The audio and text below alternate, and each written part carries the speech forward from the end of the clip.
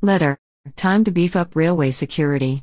Transport Minister Fikile Mbalula revealed this week that 142 railway stations do not have electricity due to theft and vandalism. In Gauteng, cables and transformers have been stolen. The DA has been calling on Metrorail for a long time to improve security in and around its stations. It is unacceptable that commuters are left stranded because of cable theft and electricity infrastructure being vandalized. This trend of not having sufficient security is concerning as the railway system is the cheapest mode of transport, which many residents in Gauteng rely on daily to get to and from work. When the service is not available, residents have to make alternative arrangements for transport, which they cannot afford.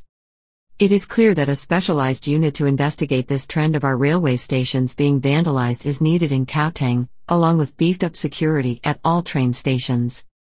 Fred Nel MPL. DA Gauteng Shadow MEC, for Roads and Transport.